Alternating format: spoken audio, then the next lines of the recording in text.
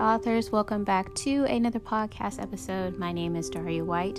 Thank you all again for tuning in. Thank you all again that voted. This is the second topic that I will be discussing since your writer's voice won along with consistency. So if you haven't listened to consistency, go ahead and listen to that one. But this one is going to be geared toward your writer's voice. And I have heard this question asked a lot in terms of how do you find your voice as a writer as opposed to everyone else out there, especially the bestsellers, the people that we look up to as mentors. Maybe you know some of the bestsellers personally and you've developed a mentor-mentee relationship, or maybe they're a mentor from afar where you just read their material and you get inspiration.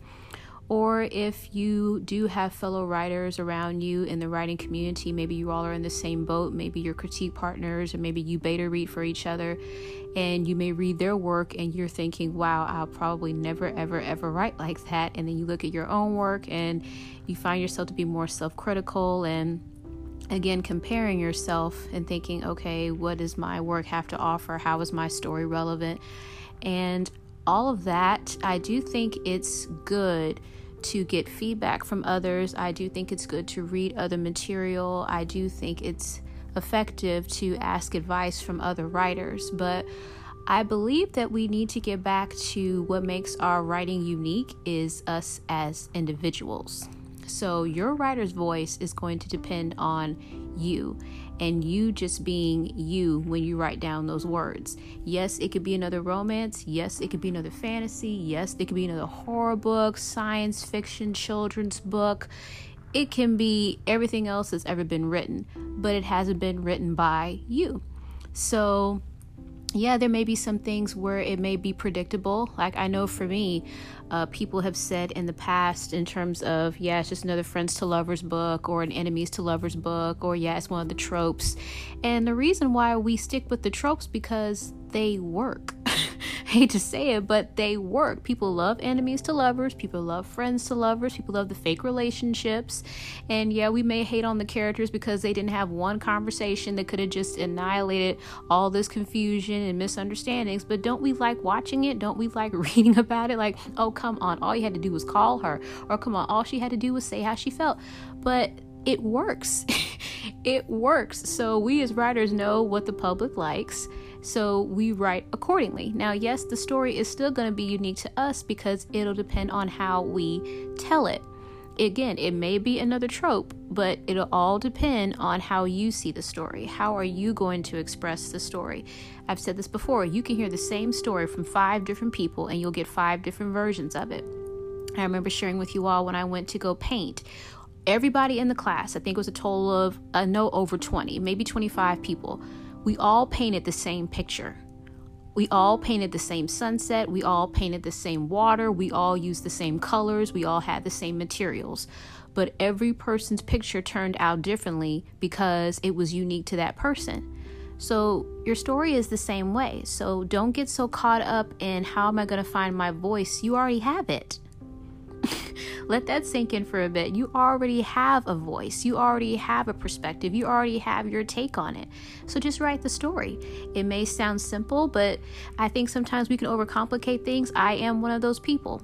I have been known to compare myself to another writer or when I read other people's work, and I know what I struggle in. And I think it's because we magnify our hang-ups or we magnify our weaknesses and we compare them to someone else's strengths. I know for a fact that I have to get better with my descriptions and world building and really getting sharper in how to describe my settings. And yes, I've read great material from other authors, people that I know that we've developed a friendship with, or I just see them as a great writer and they're one of the best sellers and I just like their material. I've read their work and I'm thinking, man, I wish I could write like that. They have transported me into this house, or they have just transported me into this world, and I can see it vividly. I can smell the smells that they're describing. I can hear the sounds that they're describing. The current books that I'm reading right now to review, it's like, wow, I wish I could do that. But I'm only going to get better the more that I practice it. I'm not going to get any better by getting down on myself, wishing and hoping, when all I have to do is just practice. So you already have your writer's voice.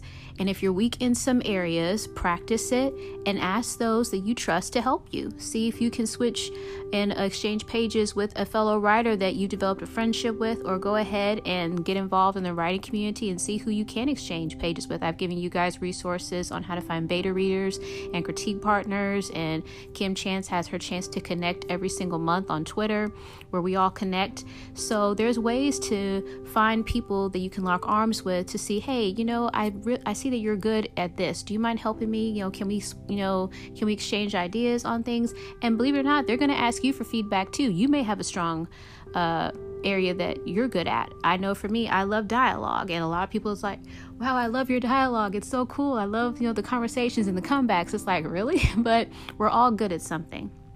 We're all good at something. So don't worry about what you're not good at. Don't worry about how you're going to find your voice. You already have your writer's voice. And the fact that you're writing it down, you're already voicing it to the world. So just write your story. That's why I have the phrase that I use at the end of every podcast, because it's true. It may be another book to some people, but it's unique to you. So remember that. So I hope you guys have found this to be encouraging. And yes, some days are easier said than done. And we're going to have those days where we just don't feel like we're getting anywhere, or we don't think that we're making a difference, but you are. I read a quote and I posted it on Instagram a while back. One day you're going to be someone's favorite writer. Someone is going to look at your book on Amazon. They're going to see it on the bookshelf and they're going to be like, oh my gosh, I love them. I love this story. And they're going to be raving about it. So you may not think about that right now if you're just now starting out, or maybe you have been at it for a while and you haven't seen the fruit of your labor, but just keep going. You have a voice.